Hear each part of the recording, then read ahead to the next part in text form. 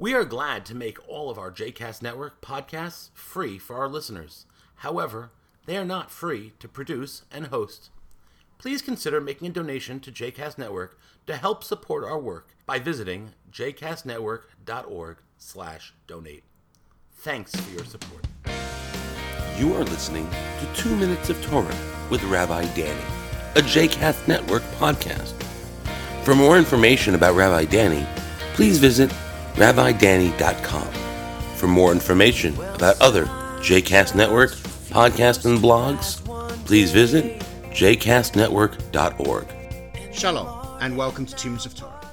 Parashat Bahar B'chukotai. Take a break. Over the last few months, it's been a challenging time for all of us. With the spread of COVID-19, we've been mostly forced to stay in our homes, and normal life has taken a break. A pause button has been set, essentially, on the way that life used to be. And while we will focus primarily on the challenges that have resulted from this, one of the areas where reports suggested some positive consequences was in the natural world. There were many articles written about how humans staying indoors has led to a drop in pollution and an improvement of air quality, as well as a resurgence of wildlife in certain places. And while we would rather that we didn't have to have a COVID-19 outbreak and all that goes with it to get to this place, it is clear that nature is appreciating the break that it's been given.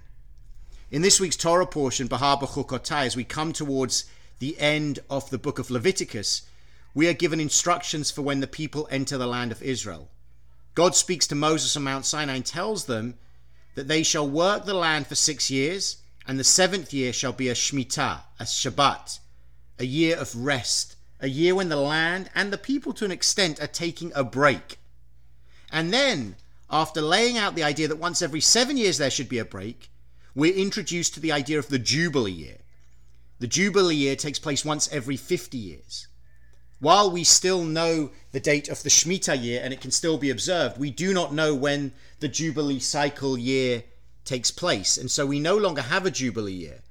But in many ways, this was a super break for the land of Israel.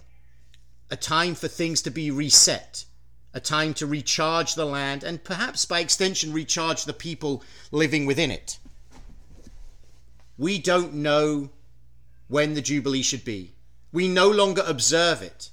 And yet it's clear from what we know about the world that the idea of taking a break is so important. Again, we would rather that the reason for taking a break did not come about because of a pandemic, because of a terrible disease that is killing so many people and causing so many other negative consequences for our world and society.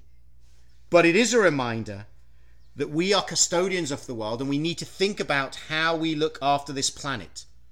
The planet needs a break. The planet needs us to be responsible in the way that we live on it. Not constantly using it and exploiting it for our own gain, but caring for it, tilling it and tending it as was originally intended. The earth has taken a break, and hopefully, when we can get back to our regular routine and lives, we will bear in mind the lessons of this break and how the world needed it, and how now we have a responsibility to that environment to protect it, maintain it, and continue to care for it. Shabbat Shalom.